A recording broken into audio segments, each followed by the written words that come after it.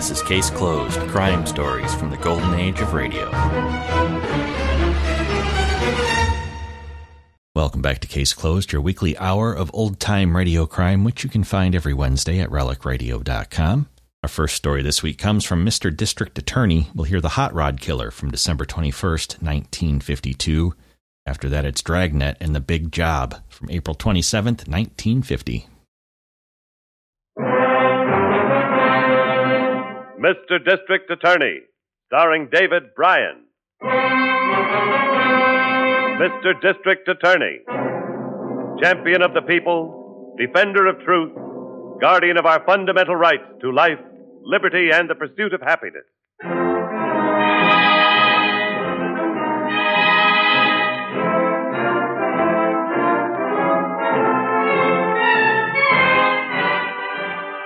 And it shall be my duty as district attorney not only to prosecute to the limit of the law all persons accused of crimes perpetrated within this county, but to defend with equal vigor the rights and privileges of all its citizens.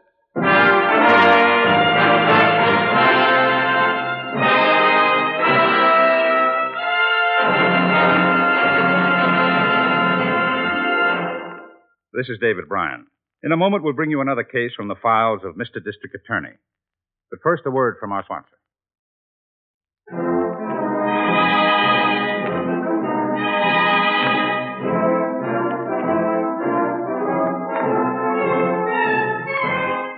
And now, here is our star, David Bryan, as Paul Garrett, Mr. District Attorney.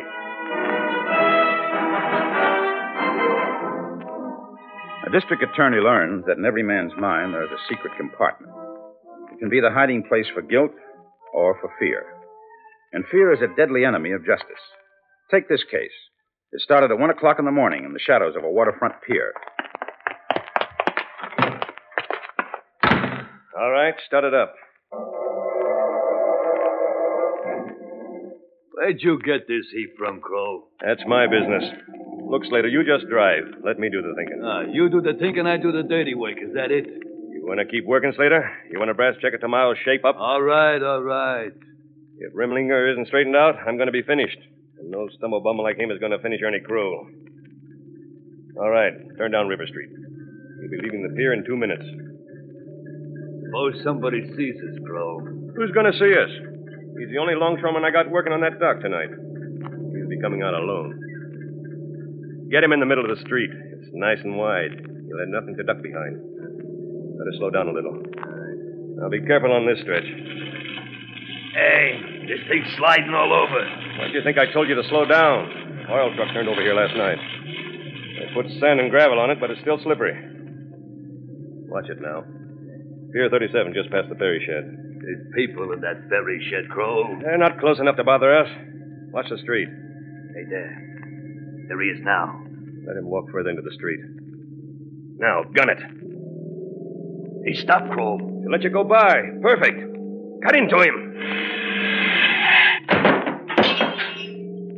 Keep going. Think we got him? We knocked him 100 feet, Slater. But the front of the car's all smashed. So what? I'll give the kid $100 to have it fixed. That's getting rid of Rimlinger pretty cheap. And the newspapers ain't going to try to pin this one on Ernie Crow. I can see the headlines now. Longshoreman killed in hit-and-run accident.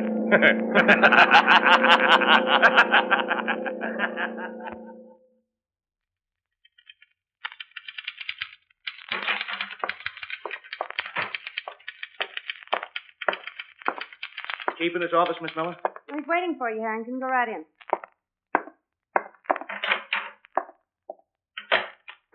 Hi, Chief. How'd you make out? Lab identified the hot rod we found at the Midtown garage. It's the one, all right. Any line on the owner? Yep. We picked him up. A newsboy, 16 years old. Name's Jimmy Leonard. I got him down to the detention room now. You want to see him? Yes.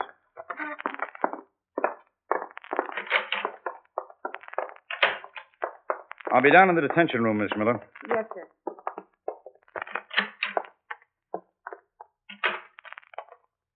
What's the boy's background, Hank? He lives with his father. Coldwater Walk up on the east side. No trouble with the police before. As a matter of fact... What? He peddles his papers near the 9th Precinct house, Chief. Every cop in the place swears by him. They don't think he'd do a thing like this. It's his car, isn't it? Yeah. He keeps it in a public garage near the paper. Says when he went in this morning, a fender and a headlight was smashed up. We picked him up when he took it to a body shop to have it fixed.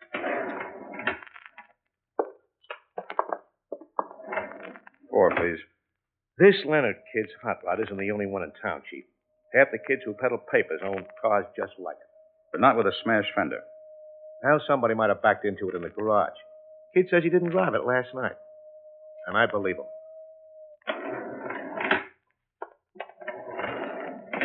Sure you're not being influenced by the opinions of the men in the 9th Precinct? It takes somebody pretty cold-blooded to run a man down and then beat it without stopping to help. And this kid, he just isn't cold-blooded. 16-year-olds can do a lot of foolish things when they're frightened. Oh, here we are.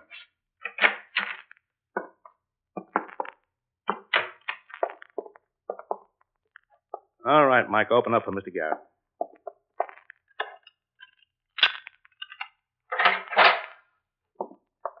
Thanks, Mike.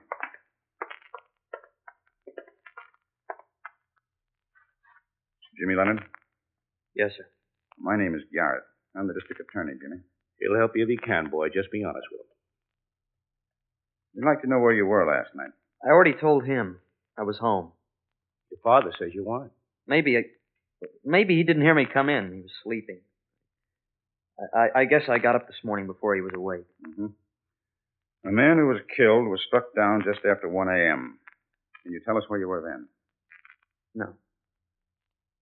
If you're hiding something to protect yourself, son, you're being very foolish. If you're trying to cover up for somebody else, you're being even more foolish. I don't want to say no more, that's all. I just can't tell you. Why don't you go away? Why don't you leave me alone? Your father says you weren't home all night. Not since you left to sell papers yesterday afternoon. Jimmy, did you ever lend your car to anybody? Is anyone else in the habit of using it? Anybody who might have a duplicate of the ignition key? No. I was the only one who ever drove it.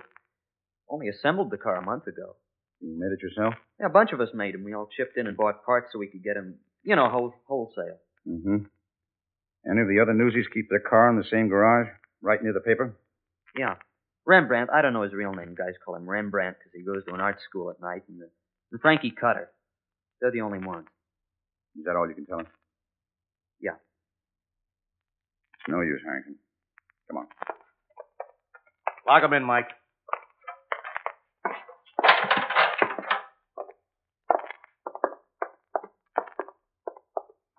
Let's get down and get a car. Where to? I want to talk to the other newsies who keep their hot rods at the Midtown garage.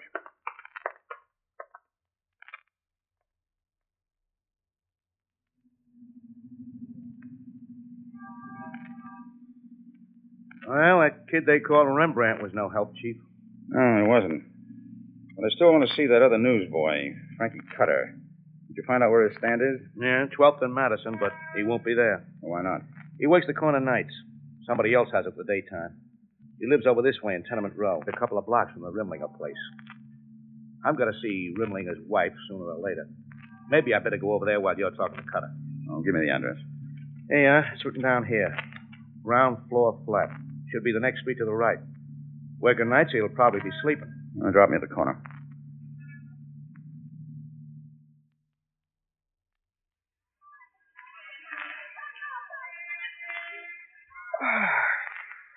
Sorry to wake you up, Frankie. Those kids in the street wake everybody up anyhow.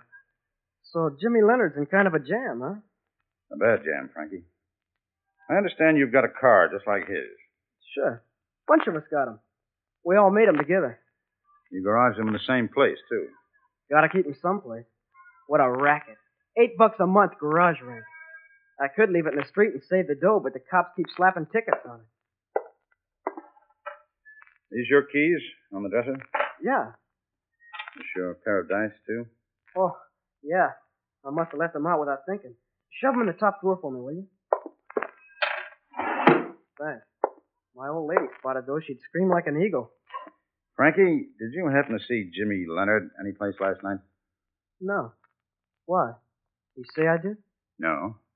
Now, where was your car during the night? Last night while you were working, I mean. Was it in the garage? Where else? Is it there now? Of course it's there now. Rembrandt's, too. Well, thank you, Frankie. That's all I want to know for now. You don't have to go through the kitchen. Other door leads right into the hallway. This is supposed to be a parlor. Some laugh, huh? A parlor in this rat trap. Thanks. Why don't you stick around for a few minutes? You being the DA got the old lady all excited. She went out to get some breakfast rolls. She'll fix some coffee or something. I'm afraid not, Frankie. Well, thank your mother for me. Tell her some other time. You're the boss. So long. So long, Frankie.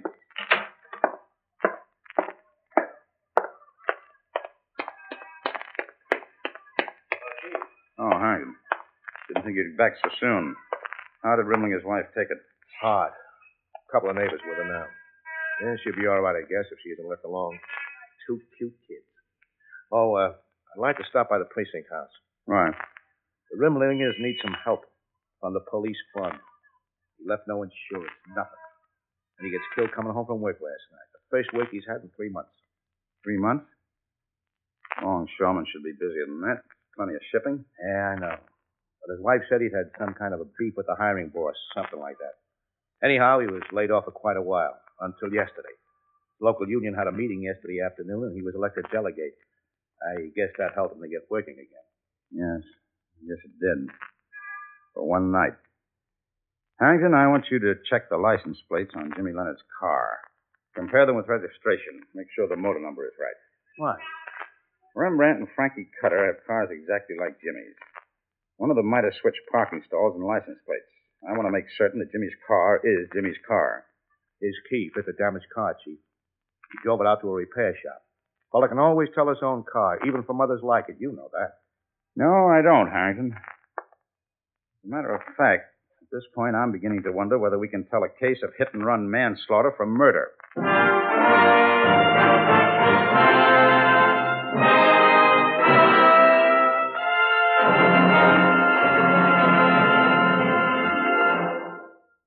This is David Bryan. Before we continue with Mr. District Attorney in the case of the Hot Rod killing, here is an important message I'd like you to hear.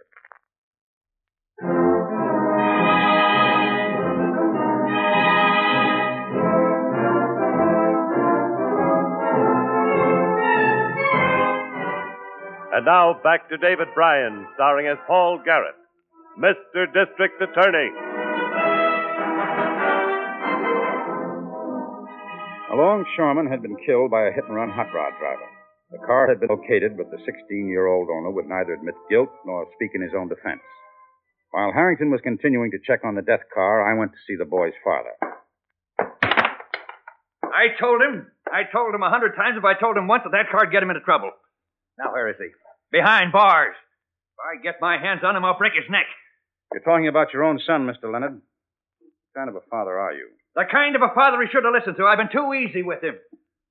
Just like his mother was. Blood'll tell.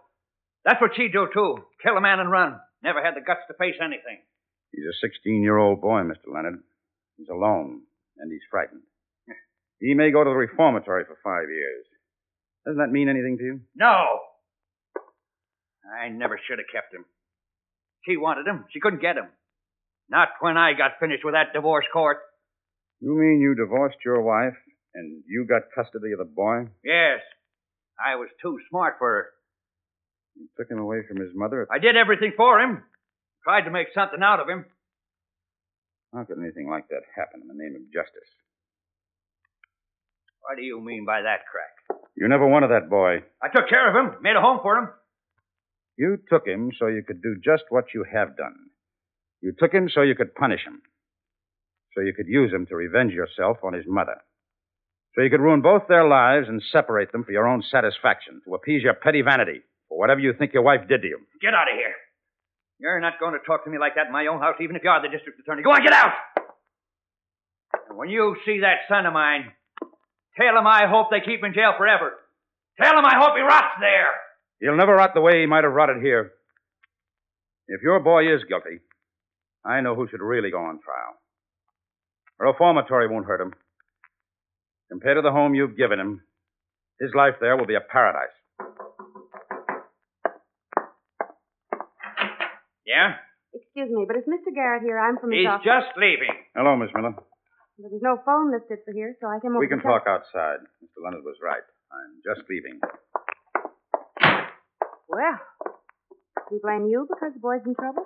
No, he blames the world for whatever trouble he has inside himself. Well, why did you come after me? Well, as I said, there was no phone listed for Leonard. Some of the policemen at the 9th Precinct were trying to help Jimmy. Yes? One of them found out where he was last night. Where? Well, it's kind of strange. They found out from another newsboy who has a stand near the Park District. Saw Jimmy going to the Savern Plaza Hotel. They checked with the desk clerk. The boy was registered there. Jimmy Leonard registered there? At the Savern Plaza? That's one of the best hotels in town. The desk clerk says he comes there one night every month, always on the 15th of the month. Do you know why? No. Have you heard from Harrington? Yes. Registration and serial number matched Jimmy's car, all right. Where is Harrington now? We said to tell you he was going down to the docks, near where Rimlinger was killed. Now, how did you get here? By cab. Good. Take another one going back. Make out an expense voucher. Couldn't I ride back with you? I'm going to stop at the docks and meet Harrington. Well, there's a couple of things I want you to do. Yes, sir. Get the cop that found out Jimmy was registered at the Savern Plaza. Tell him to go back to the hotel and check the register for the past year. See if he can find one other particular name besides Jimmy's that appears on the register for the 15th of each month. Get the name, find out who it is and where they come from. Yes, sir. And then go into the civil courts records. About 10 years back, I want a transcript of a divorce case. Leonard versus Leonard. Have it all at my office by the time I get back. Yes, sir. See you later.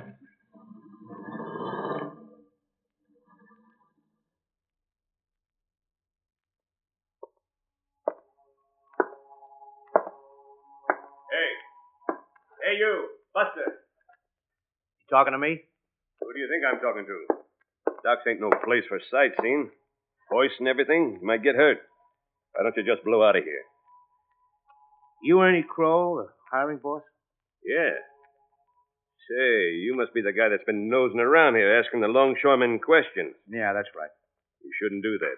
Those guys got work to do. So have I. Oh, DA's office, huh?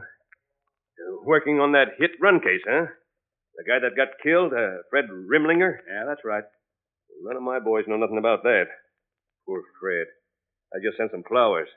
Bad thing, the poor guy getting killed like that, leaving a family. I'd bleed for him. Bleed what? Ice water? You're a pretty fresh guy, ain't you? I've been talking to your men, the few that ain't afraid to talk. Troublemakers? What'd they tell you? And you make them kick back 20% of their pay every time you hand them a brass work check at the shape-up. And they don't like it. You think you can get one of them to say that in court? Rimlinger didn't like it either. He'd have said so in court. That's why the men elected him delegate. And you gave him a brass check for the first time in 3 months. You gave him the only night job on the dock. And he got killed on the way home. By a hot rod driven by a crazy kid. You blaming me for that? Something wrong there, Ernie? Yeah, Slater. Come here. This flatfoot's been going around the dock stirring up the men, keeping them from working, making cracks about why Remlinger got killed. Who's this, one of your muscle boys? He's a guard for troublemakers. Now, why don't you hit the road? I think this has gone far enough, gentlemen. Chief, where did you come from? I've been behind those bales for the past 2 minutes, listening to your very enlightening conversation. You gentlemen have any plans for Mr. Harrington? No, of course not, Mr. Garrett, but you ought to tell him to be careful about believing what he hears from troublemakers. He shouldn't repeat it. A guy like you has to stand for re-election every once in a while. I know you wouldn't want a taxpayer like me making complaints. I got a lot of connections. I think I'll be able to get by when election day comes, without you or your connections. Come on, Harrington. Where'd you leave your car? Right over here, under the shed. Where's yours? A couple of blocks down. You can take me to it. Yeah, sure.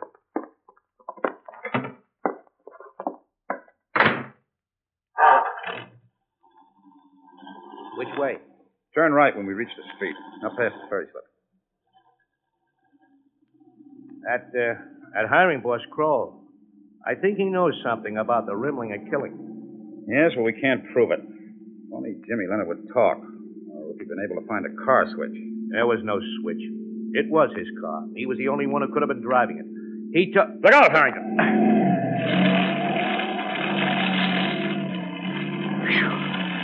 That screwball almost skidded right into us. Yeah, it wasn't his fault. This road. Yeah. Slippery.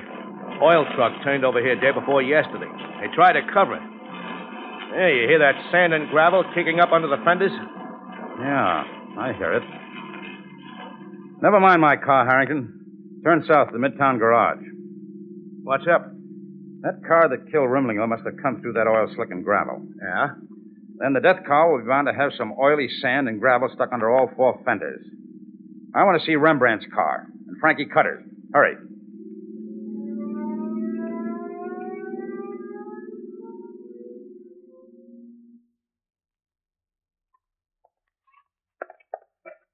Anything under that one? Nope. Normal road tires. No sand or oil. Have a look at Cutter's.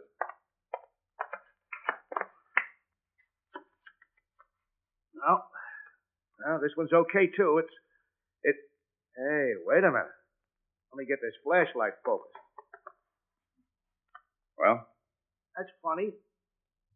Hey, give me a hand out, will you, Chief? Sure. What did you find? Well, right front fender is clean underneath. But the left front and the two rear fenders are covered with oil and sand. That's what I was looking for. Cutter's car is the one that killed Rimlinger. But Jimmy Leonard's car has the smashed fender and headlight. Because the right front fender and the headlight from this car were taken off and switched for the fender and headlight on Jimmy's. That's why the underside of this fender is clean and the other three aren't. There a phone here? Yeah. Saw the garage man using one in that little office over there.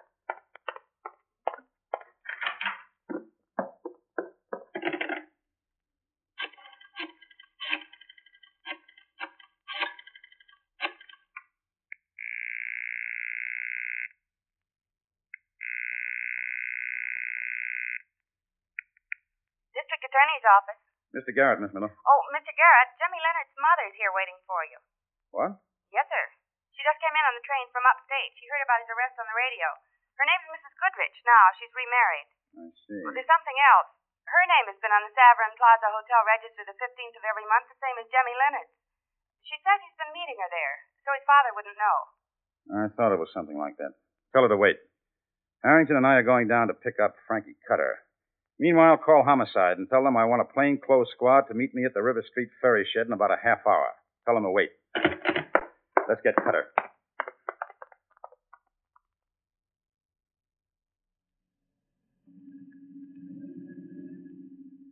Where are you taking me? I didn't kill the guy, I tell you. Hey, what are we doing down here by the docks? There ain't no police station on River Street. You know what we're doing here, Frankie. You want to tell us who was using your car? Or shall we tell you? You know, don't you? It was Ernie Kroll, wasn't it? Better answer, Frankie. Yeah. He came by the stand. Wanted to know could he borrow the car. To a guy like him, you don't say no. So I give him the keys. What time? Midnight. I was just going to eat. Then he brings the heat back about 2 a.m. Tells me he had an accident. Give me a C-note to have it fixed and keep my trap shut. I thought I'd keep it all, so I glommed onto the fenders and light from Jimmy's car. You want me to drive right on the dock, Chief? Yes. A lot of guys walking out. Longshoremen finishing their shift. Climb into the back, Frankie. Get on the floor and stay there. Don't worry, mister. I don't want no trouble. Stop here.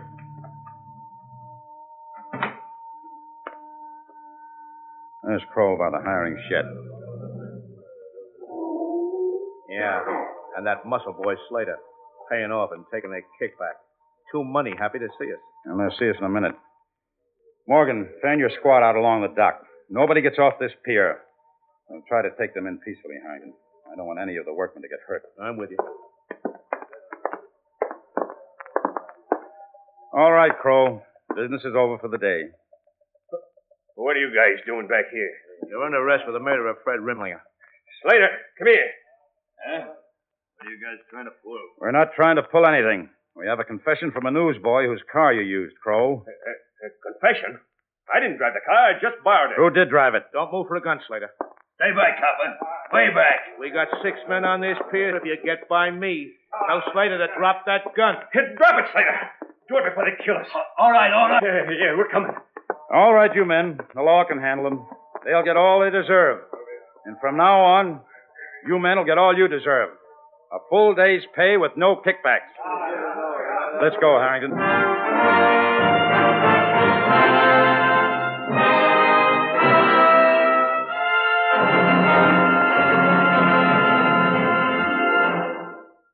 This is David Bryan. I hope you enjoyed this case from the files of Mr. District Attorney. I'll be back in just a moment after this message from our sponsor.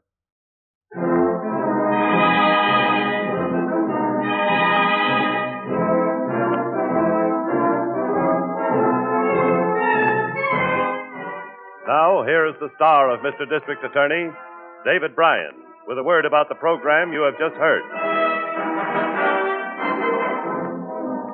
Jimmy Leonard's father tried to regain custody of the boy, but the court reversed its original decision when the true facts were presented. Meanwhile, hiring boss Ernie Kroll and his strong-arm man, Bud Slater, were sentenced to life imprisonment for the murder of Fred Rimlinger. Frankie Cutter is a ward of the juvenile court until he reaches the age of 21. And now this is David Bryan inviting you to join us when we present our next case based on the facts of crime from the file of Mr. District Attorney.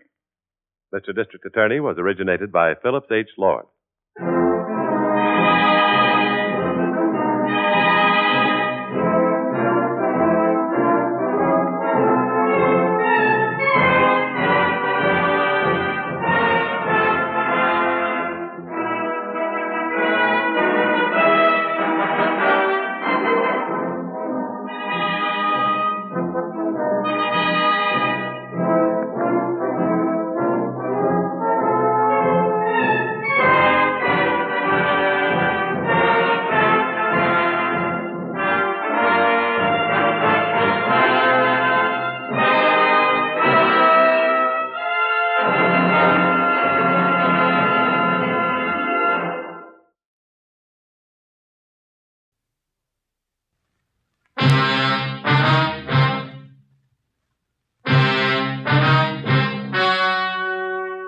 The story you are about to hear is true. Only the names have been changed to protect the innocent. Fatima Cigarettes, best of all long cigarettes, brings you Dragnet.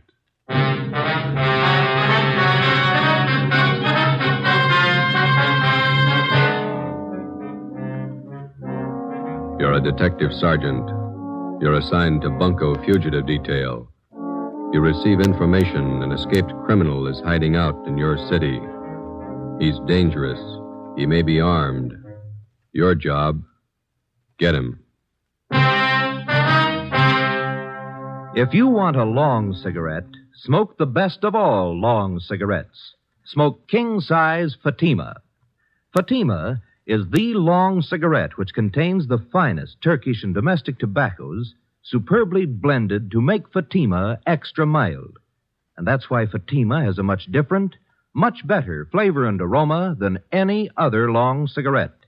That's why Fatima has more than doubled its smokers coast to coast. So, enjoy Fatima, the best of all long cigarettes. It's wise to smoke extra mild Fatima. It's wise to smoke extra mild Fatima.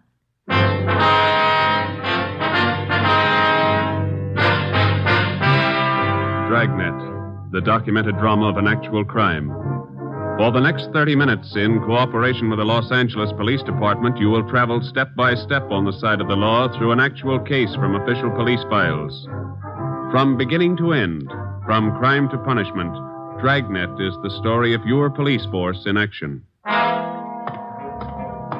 It was Thursday, April 27th. It was warm in Los Angeles. We were working a night watch out of Bunko Fugitive Detail. My partner's Ben Romero. The boss is Blaine Steed, captain of Bunko Fugitive. My name's Friday. I was on the way back from communications, and it was 6:45 p.m. when I got to room 38, squad room. Hi. How are you? How about some dinner? Well, we got one to check out first. Here's the teletype. Skipper just brought it in. Thanks. From San Rafael, huh? Pick up and hold for this department one Alfred Garvey. Wanted for suspicion, forgery, robbery. This man poses as a fingerprint expert from San Rafael Police Department. Here's his mug pulled from the Record Bureau. Mm-hmm. We're informed Garvey is registered at the Fair Deal Hotel, your city. Where's that?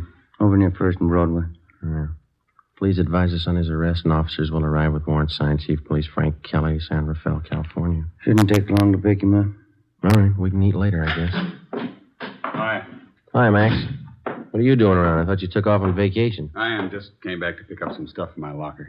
Soft touch? Sure. Listen, the wife's got the car there. Are you guys going anywhere near North Main and Daly? Yeah, we're going to leave right now. Oh, okay. Let me grab my coat. All right. You live out near Highland Park, don't you, May? Yeah. Wife took the kids shopping in the car this afternoon. Had to get them shoes for our vacation. Kids sure scuff up the toes in a hurry. All right, you all set? Let's go. Where are you going on your vacation? Big Bear. Gonna stay the whole 3 weeks. The in-laws own a cabin up there. They even pay the utilities for us. It's pretty nice. Only one trouble. What's that? They're coming with us. Oh. Where'd you park? In the captain's stall. All right.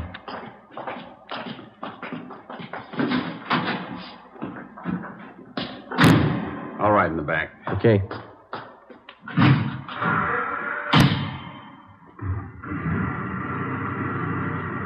You two still working on that Valley case? No, we washed it up Monday. What's this one? Teletype from San Rafael. I want some guy picked up. Here's a mugshot. Who's Richards going to work with while he's gone, May? I don't know. What's the crowd up ahead? No, yeah. Shriners Convention. I forgot they were having a parade tonight. You better stay over to one side. I think we can get through all right. Watch those kids there. Yeah, there we go. That's the place up ahead, isn't it? Fair deal, yeah. We got to stop by this hotel a minute, Max. You want to wait here? I'll come in.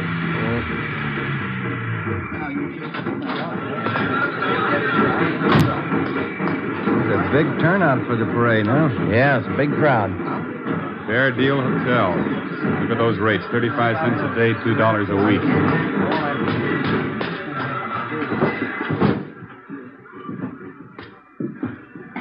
Yes, sir. Can I help you? Police officers, would you look at this picture, please? All right. Maybe registered as Alfred Garvey. Garvey sure came in yesterday. The picture makes him look old. Is he in now? Well, let's see. Garvey, room 307. The key's gone. He must be in. Thank you. Yes, sir. Elevator's down there at the end of the hall. Okay. The elevator's in use. Let's take the stairs. I'll wait for you here. I want to see the parade. Okay, Mike. I've never seen it to fail. It's sad. Stairs. Every time my arch is hurt, we get a thief to check who lives upstairs. Just one more flight. Yeah.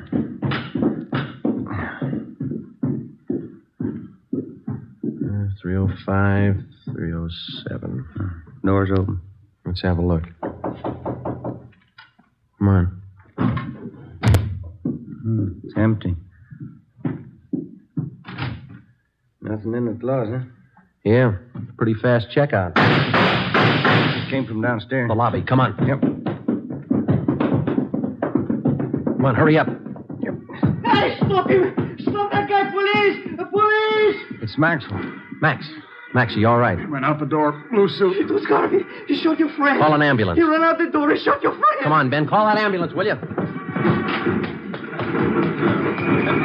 Hey, you. Did you see a man come out of this hotel? What'd you say? Did you just see a man come out of this hotel? That one? I don't know. All right, Ben, you go that way. I'll check up this way. Yeah, right. What's the matter? Watch where you're going, huh? Did you see a man running up this way just now, about my height, blue suit? Huh? No, I didn't see anybody. Did you see anybody? Hey, boy. Yeah, you want a paper, mister? No, listen, did you see a man running by here a minute ago in a blue suit? Oh, maybe. I didn't notice it. You want a paper? I'm sorry. Sorry, lady. Ben, over here. Yeah. Did you spot him? No, we're going to need help. All right, come on.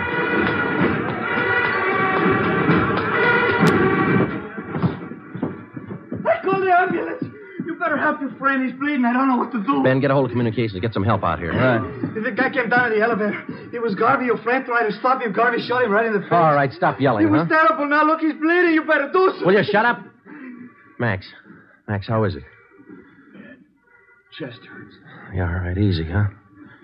Garvey came out of the elevator fast with a gun. All right, take it easy now. Joe, I got communications there blocking off the area. That's fine. Watch that front door, will you? Keep those people out of here. Yeah. Chest. I'll be here in a minute, boy. Call the wife, Eleanor. Ambulance is here. Yeah. He looks bad. Well, he's not going to get any worse. He's dead.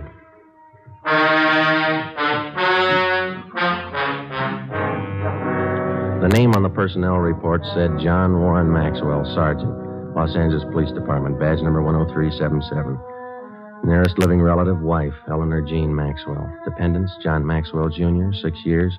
Deborah Lee Maxwell, 2 years. Death in line of duty, April 27th, 7:15 p.m. John Maxwell's body was removed from Georgia Street to the county morgue.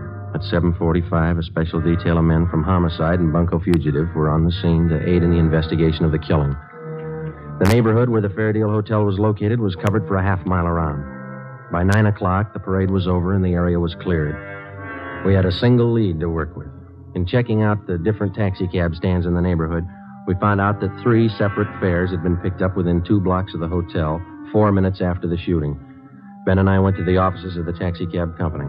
The cabs in question were called in and the waybills were checked. The times of the 3 different trips were listed, and so was the address of each destination. We copied down the addresses and then interviewed the drivers. We're going to give each one of you half a dozen pictures. Like to see if you can identify any of them as passengers you picked up tonight near the Fairdale Hotel. All right, here you go. There you are. 4, 5, 6. Check them carefully, please. Here are yours right here. Take a good look at each one of them. Huh? Okay, thanks. Now, fellas, take your time. Look them all over real good before you make up your minds. Yeah, here's the one, Sergeant. No mistake. Let me see. Where'd you pick up this man? About a block from the hotel. I drove him to a place on 14th Street. Same address on the waybill. Ben? Yeah? Alfred Garvey. Ben and I, along with Ricketts and Chandler from Homicide, drove out to the 14th Street address, another small transient hotel. The clerk on duty identified Garvey from his mugshot. He said the suspect had called at the hotel at about 7:45 that night and asked to see one of the guests, Mrs. Lorraine Thomas. The clerk said he told Garvey Mrs. Thomas was out, that she hadn't been there for 4 days. Ricketts and Chandler went on a stakeout in the lobby of the hotel, and Ben and I went up to the second floor to stake out Mrs. Thomas's room. Friday, 11:25 a.m. Lorraine Thomas returned to the hotel and was taken into custody. We took her to Homicide and questioned her for more than an hour. She admitted that she was acquainted with Garvey, but that's all. 1 o'clock. We went to Clifton's cafeteria for lunch. Here, take this tray. Thanks. Silverware? Get here a little earlier, you wouldn't get this. Look at that line running clear out to the street. You were the first one he ran to after the shooting. Oh, Garvey doesn't have many friends in Los Angeles. Maybe that's why he looked me up. I'll have the mixed green salad, please. What kind of work does Garvey do, do you know? He told me he was in the Merchant Marines. Coleslaw. Some of that potato salad, please. Do you know what he does in the Merchant Marine? He told me a steward. French dressing, please. Do you know any of his friends in town? No, I don't. Rye bread. Can I have an extra butter, please? French roll. What kind do you want, Ben? Now, give me some of those biscuits. Thank you. Does Garvey usually stay at the Fairdale Hotel when he's in town? I don't know. That split pea soup sure looks good, doesn't it? We told you that the police up north were looking for him. Yeah, I know you did. Like I told you, I've been out with him a few times. That's all I know about him. He must have introduced you to some of his friends. I'll have the prime ribs there. Rare. That piece there. How about it? Did you ever meet any of his friends? Yeah, 1 or 2. No gravy. Meatloaf, brown gravy. You remember any of the names of his friends? I just met him, that's all. I don't remember. Let me have a roast turkey. Go kind of heavy on that dressing, will you? Did you ever go out with any of them? No. Why do you think Garvey went to your hotel after the shooting? I don't know. Maybe he figured you'd hide him. I don't know why he should. He killed a man and headed straight for your place. Doesn't make you look too good. I can't help that. I like some of those string beans, please. Miss Thomas, you know it's going to go hard on you if you're holding back information on Garvey. I'm not. Why don't you take some of that summer squash, Joe? It's good for you. Oh, I can't eat that much. When did you first meet Garvey? About 3 years ago, up in St. Helena. You might as well keep your nose clean. How do you mean? We're going to reach you, Miss Thomas. You might as well tell us all you know. Look, if Garvey's killing people, I don't want to have any more to do with him. We do. Now, where is he? I told you I don't know. Squash, please. You said you had a little boy, didn't you, Miss Thomas? Do we have to talk about it now? I thought we were going to have lunch. How old's your little boy? He's 7 years old. Where is he now? He's in school up in San Francisco. Isn't his line going awful slow? It's lunchtime. You know that cop that Garvey killed last night? Mashed potatoes, country gravy. Did you hear what I said? Yes, I know he killed a cop. He had a little boy, too. There's nothing I can do. No potatoes, thanks. Yeah, there's something you can do, Miss Thomas. You can tell us where Garvey is. If I knew, I'd tell you. French fries, please. You're kidding us, Miss Thomas, but we're not going to kid you. You know a lot more about this than you're telling us. Maybe I do, but I'm scared. Who are you afraid of? Look, why can't you count me out of this? I don't want any part of it. You're in all the way. The only way you're going to get out is to tell us what you know. He'll kill me. Suppose something happens to me, nobody's going to worry about my kid. You don't have to worry. He's not going to find out. No dessert, please. They'll both kill me. Both? Who's the other one? Oh, what's the use? Trouble, no matter what you try to do, nothing but trouble. Garvey's working with somebody, is that it? His name's Jack Fleming. Yeah? They made me promise to cover for him. Give him a place to hide out whenever the heat was on. Then you know where they are. No, I don't, and that's the truth. Why do they need a place to hide out? You said Garvey killed a cop. What about Fleming? Hey, Joe, you better move along. Oh, I'm sorry. What about Fleming? They're going to pull some jobs. All right, we can skip the dessert. Come on. I'll take the check for all of them. Let's go. What kind of jobs? Where? Hold up. Tomorrow night. Three Kings Liquor Store out in Wilshire. Let's sit down. They're both the same, Garvey and Fleming. They can't hold a gun without using it. Here's the table. Oh, you dropped your tray. I'll get you some more. Don't bother. I'm not hungry anymore.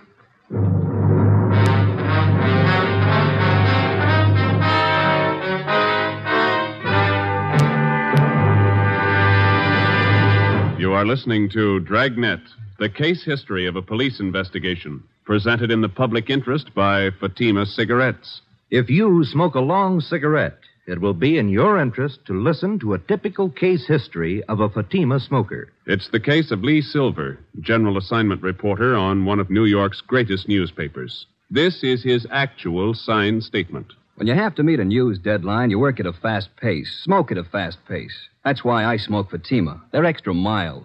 In my opinion, it's wise to smoke extra mild Fatima. And more smokers are discovering this every day.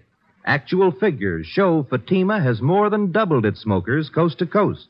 So enjoy Fatima yourself. The long cigarette, which contains the finest Turkish and domestic tobaccos, superbly blended to make it extra mild. You will prefer Fatima's much different, much better flavor. You will agree. It's wise to smoke extra mild Fatima. It's wise to smoke extra mild Fatima.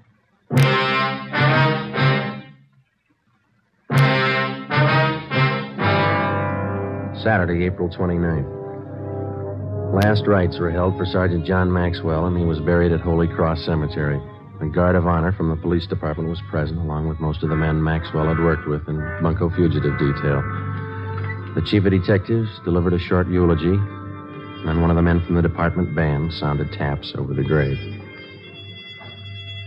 We got back to the office at noon, checked in at the record bureau. The photocopy room had taken negatives of Garvey's and Fleming's coming out mugs and made duplicates that were distributed to all officers. The stakeouts continued at the Fair Deal in the 14th Street Hotel where Lorraine Thomas was staying. She was put under protective custody. Ben and I, Ricketts and Chandler, went on stakeout at the Three Kings Liquor Store on Wilshire Boulevard. It was a large, modern place, and it did a volume business, especially on Saturday night. Ricketts and Chandler covered the store from the outside. Ben and I were stationed in the supply room at the rear of the place, where we had the main counter and most of the store in full view. We set up a prearranged signal with the clerk on duty, and if and when Garvey and Fleming showed up, the clerk was to accidentally knock an empty bottle off the counter. We waited until midnight. Nothing happened. It's the first customer in half an hour. It's kind of slow. Yeah. Wait a minute. Here comes another one. No sale. It's a woman. Bottle of Muscatel, please. Clerk sure got the jitters. Well, I'll put in with him. Well, I could go for a hamburger. Why didn't you eat dinner? I wasn't very hungry then. Oh, I got an almond bar. You want it? Yeah, thanks. Wait a minute. Another customer. Yeah, man. Can't see his face too well with that hat on, can you? That's Fleming. Come on. Police officers, get your hands up. Watch it, Joe. You hit him. He's going out the front. Come on. Ricketts and Chandler stopped him. Yeah, he's down. Watch him. Get the gun. Yeah. Yeah, here it is. That's Fleming, all right. Ricketts, call an ambulance. What's the score? Looks like one in the shoulder and legs, too. What about Garvey? I don't know. What do you think? Fleming stopped all the slugs. Yeah. Let's ask him.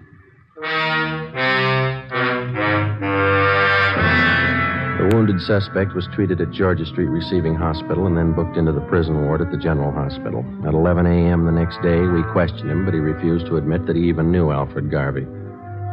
We re-questioned Fleming for the next 3 days with no results. The stakeouts continued. The search went on. There was no response to our APB. Garvey was still at large. As far as we were concerned, there was only one way to get directly to Garvey, and that was through Fleming. We called on Lorraine Thomas again and asked her that if she'd try to get some information on Fleming, try to get him to talk and to tell her where Garvey was. I'm not even sure if he knows where Garvey's hiding. He must have a good idea. Even if he has, he's not going to tell me. He wouldn't trust me that far. He'll go further with you than he will with us. He won't even give us his name. I'm afraid it's up to you, Miss Thomas.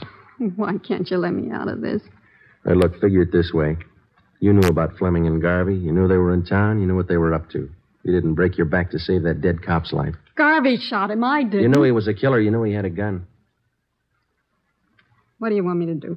Get close to Fleming. Visit him every day till he talks. But he doesn't trust me. I told you. Then get him to trust you, will you? Do favors for him. He wants to contact friends to raise money for a lawyer. Help him do that. Run errands. Do anything for him within reason. Suppose he finds out about the holdup. That I told you about it. He's got a long stretch ahead of him. He won't bother you. They'll kill me if they find out. They wouldn't wait a minute. They won't find out. All right. Won't be my fault. Al did the shooting. He killed the cop. Let him square it up. He'll square it with the court. There's only one trouble. Yeah? Maxwell's wife and kids. How does Al square it with them? On the morning of May 8th, suspect Jack Fleming was removed from his private room and wheeled down to the X-ray lab on the pretext of treatment. While he was absent, a dictaphone was placed in his room by a sound crew from the crime lab. Fleming was then returned.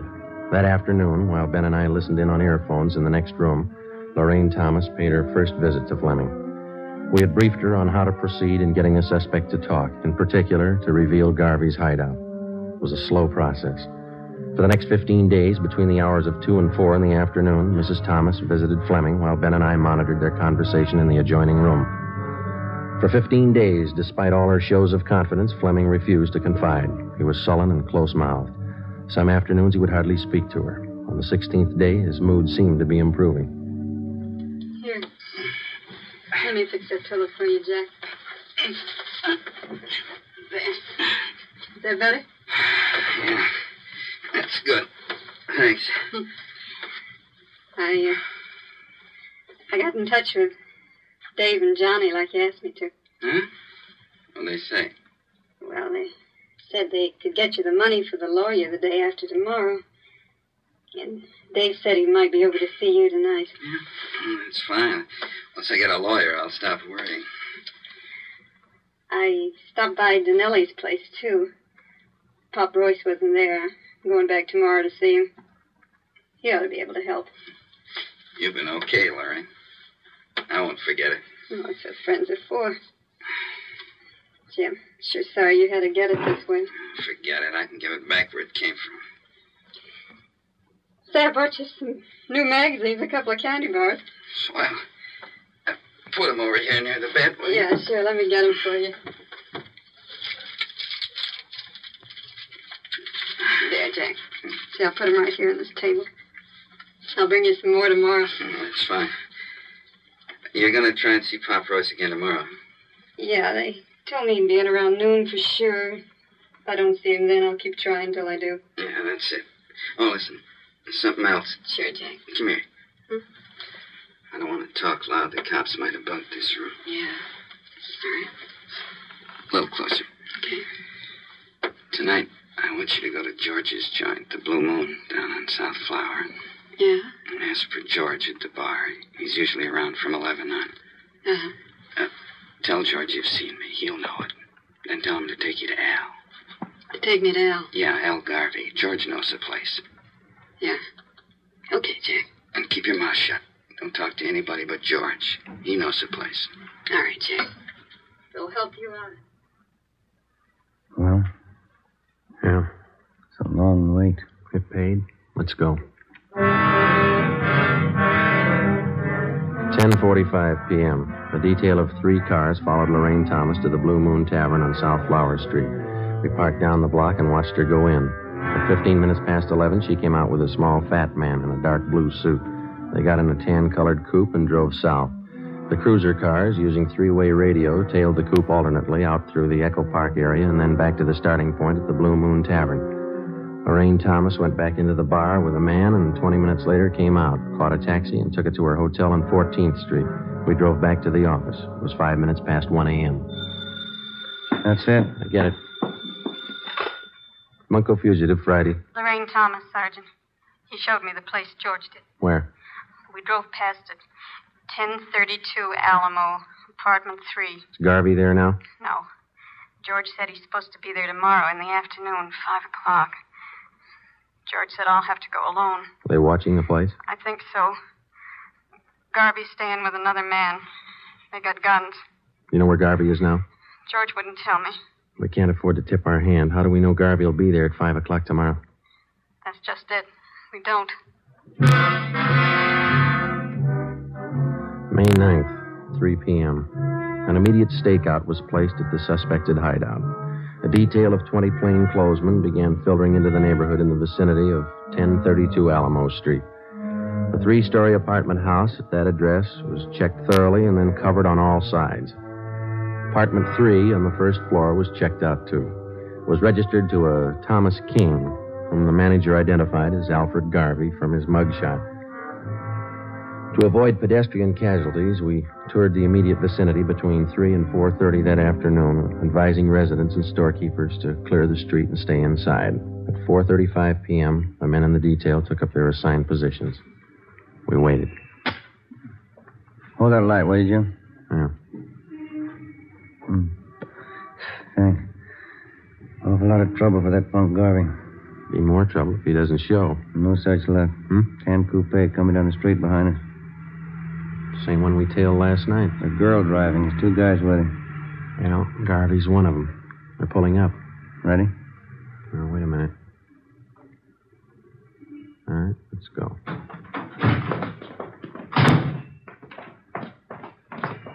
Police officers, hold it right there. Al, cops! Don't get out. They're behind the car. Throw him in, Garvey. You haven't got a chance. Al, break for the house! All right, hold it, Ben. That's it. Both of them. Come on.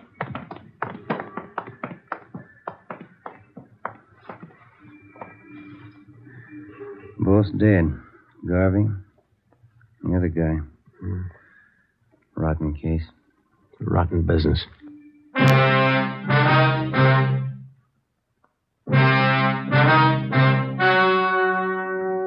The story you have just heard was true. Only the names were changed to protect the innocent. On August 2nd, trial was held in Superior Court, Department 93, City and County of Los Angeles, State of California. In a moment, the results of that trial. It's amazing how many long cigarette smokers are changing to Fatima. Here is the actual report. From coast to coast, king-size Fatima has more than doubled its smokers. Yes, more and more smokers every day are discovering that Fatima is the best of all long cigarettes. Long cigarette smokers find Fatima has a much different, much better flavor and aroma. Long cigarette smokers find that Fatima is extra mild because it's the long cigarette which contains the finest Turkish and domestic tobaccos superbly blended to make it extra mild. So enjoy extra mild Fatima.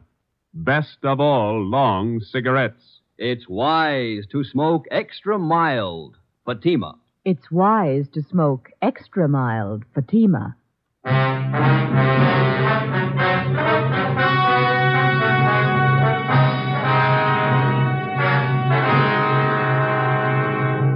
Jack Fleming, the only survivor of the hold-up gang, was found guilty of several counts of armed robbery.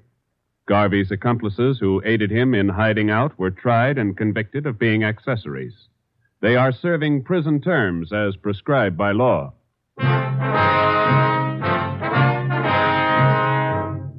You have just heard Dragnet, a series of authentic cases from official files. Technical advice for Dragnet comes from the Office of Chief of Police W.A. Wharton, Los Angeles Police Department. Fatima Cigarettes, the best of all long cigarettes, has brought you Dragnet from Los Angeles.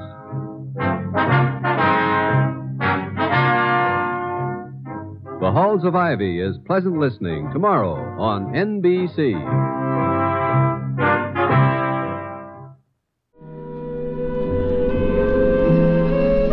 That's Case Closed for this week. Hope you enjoyed it. You can find more from Mr. District Attorney, Dragnet, thousands of other old-time radio episodes, more from Case Closed, all the other shows, and everything Relic Radio at the website relicradio.com. Visit donate.relicradio.com if you'd like to help support this and all of the shows. And my thanks, as always, to those who have. Thanks for joining me today. Be back next Wednesday with another hour of Case Closed.